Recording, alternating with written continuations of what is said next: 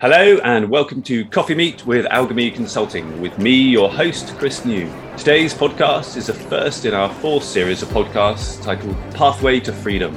Today we're going to talk to Alchemy Consulting partners Pierre-Yves Rahari and Luke Jacobs about what we can expect from this latest series and why these themes represent a route to liberation for the WAM industry. Good morning, Luke. Good morning, Pierre-Yves. Good morning, Chris. Hello, Chris. Pathway to Freedom is the title of our new series. Pierre-Yves, maybe you can give us an idea of what brought us to that title. Why are we calling it Pathway to Freedom? I suppose we're in a situation where we're exiting from COVID. There are new things going on. People are back in the city, new geopolitical landscape, and so on and so forth. And what we really want to examine in this series of podcasts is how are these transformations going to impact the industry and what we can do about it. Excellent. Seeing that sort of shift in some of these paradigms that you discussed, maybe we could talk about the first podcast we're going to look at, which is Are Managers Back to Managing Money? Now, obviously, we don't look at investment management sort of fundamentals too much, but in terms of this subject, what does that mean for us and our clients? Absolutely, Chris. We'll start with the first set of observation. We're hearing a lot of industry comments saying that we have reached the bottom of the price war between active and passive funds, and that managers are back on concentrating on managing money. So we want to examine if it's really the case. And then to add to this conversation, we're bringing in another set of observations, which is the concentration of asset managers continues unabated, with a very clear stated objective of gaining scale. You're thinking about Franklin merging with Legg, Invesco merging with State Street Bank, GSAM merging with NN. All of that is happening. In parallel, we're also observing an increased volume of outsourcing of operations. So there again, usual names, Invesco is outsourcing their operation to State Street Bank, Investec is doing the same. And we're seeing a very clear trend towards a concentration of service providers. So just to name a few, the latest is the merger of State Street Bank with BBH, and we've noticed the merger of Saint. If you add all of this with the emergence of new share class, new structures, and of course all the questions related to ESG, you can't help but wonder whether the asset managers really have the capability or the appetite to manage all this complexity, and whether they're not moving back to managing money and leave it to others to manage this ecosystem and complexity. Excellent. That sounds like a change in business and operating models. So look forward to that being discussed in detail. Luke, moving to the next in our series, what are the future drivers for growth in the investment management industry? Obviously, we've seen the stock market boom after the initial fall in the pandemic and the wealthy getting wealthier. What else is going to be the driver apart from just inflated asset prices? There's been a sharp increase in values of equity, etc. But overall, I think there is also just an increase of wealth in the world. And how is the investment industry continuing to grow within that? Is that beyond just AUM increase and investment performance? Or will there also be other elements that will enable that growth of the industry? For instance, a platform business, quite a few asset managers have been investing in that, some with success, some with less of a success, and in the end it didn't live up to the promise. And so they subsequently sold their platform to others. But we see also in the asset management companies moving into the personal wealth space, which is quite new for the industry. And in that way, they're capturing the market underneath high net worth individuals. There are new technology opportunities to create bespoke and individual portfolios for clients, and that is a significant opportunity for the industry. But equally, retail investors are also looking for access to new sources of return, because bonds have and are likely not to deliver hugely in the coming years. Where are other sources of return? And private markets investments not been the foray of the retail investors. So how could they get better access to that and in that sense also the returns of this asset class? Interesting. I think that sort of ties into our next podcast as well. You mentioned the personalization of investment as we see these different markets open up, as you talk about private markets and obviously the additional risk and potential regulation they may bring. What other kind of personalization of investment funds do you see? But fundamentally, how much personalization democratization can people really get? I do think that it's something relatively new. Really putting that I in investments is a new area for the industry. That doesn't mean that it hasn't been tried, and there are some green shoots of it already. It is all about the individual needs of the investor. Up till now, it was in general very much around pensions, and if it were not pensions, then it were just investments with a certain return that were in the interest of the retail investor. But now it is more looking at the life events of the investors and how can investing support those events in life. Your children going to study, the purchase of your first property, etc. Equally, we should be thinking of the fact that investors do no longer think of individual stocks held by an investment product, but about the impact it has on society and the environment. And then we get to ESG considerations. And in recent articles in, for instance, Ignites, has been clear that European ESG stocks deliver outperformance. In new flows of investments, there is a clear shift to impactful Article 9 funds. This is a trend that is not going to go away. And in this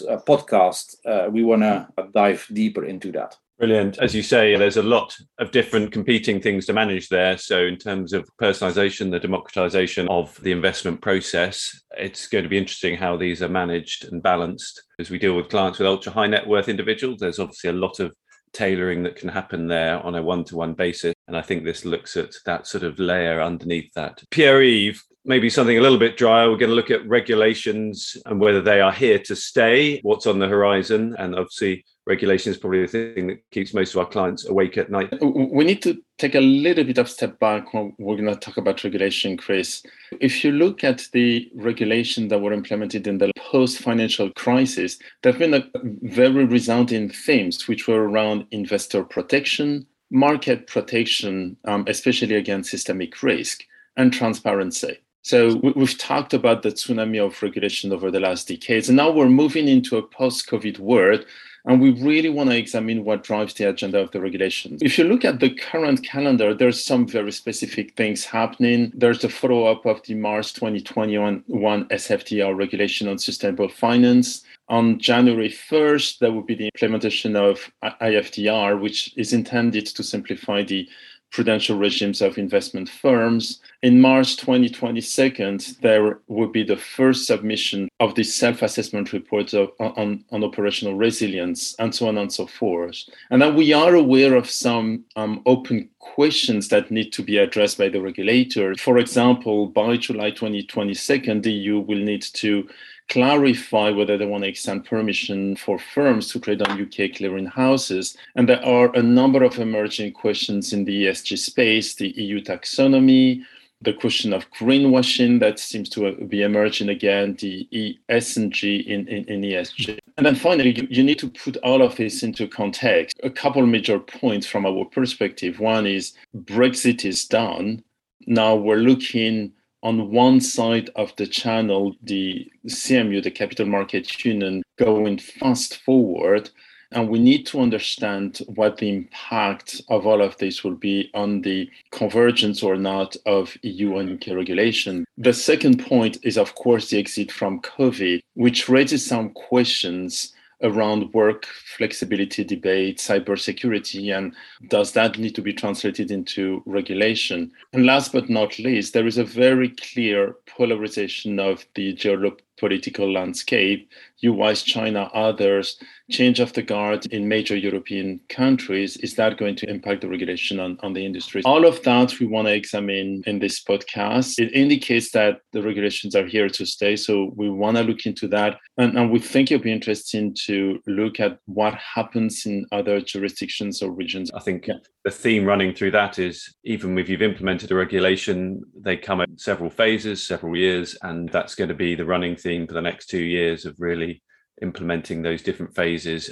and increasing complexity to meet those. I think one we're going to follow up with after that sort of overview of the regulatory landscape is a deep dive of particular interest for our UK clients around the UK prudential regime, which you mentioned is coming in on Jan 1st, 2022. Maybe you can give a little bit of a deeper sort of insight into what we're going to look at in that discussion. The IFPR will definitely shift the focus of prudential requirements and expectations away from the risk that firms face to address the harm that firms can pose to consumers and markets. And that last bit is very much in line also with operational resilience. The new requirements seek to capture the potential harm posed by regulated MiFID investment firms to their clients and the markets in which they operate. It also considers the amount of capital and liquid assets the FCA investment firm should hold, so that if it does have to wind down or exit the market, that it can do so in an orderly way.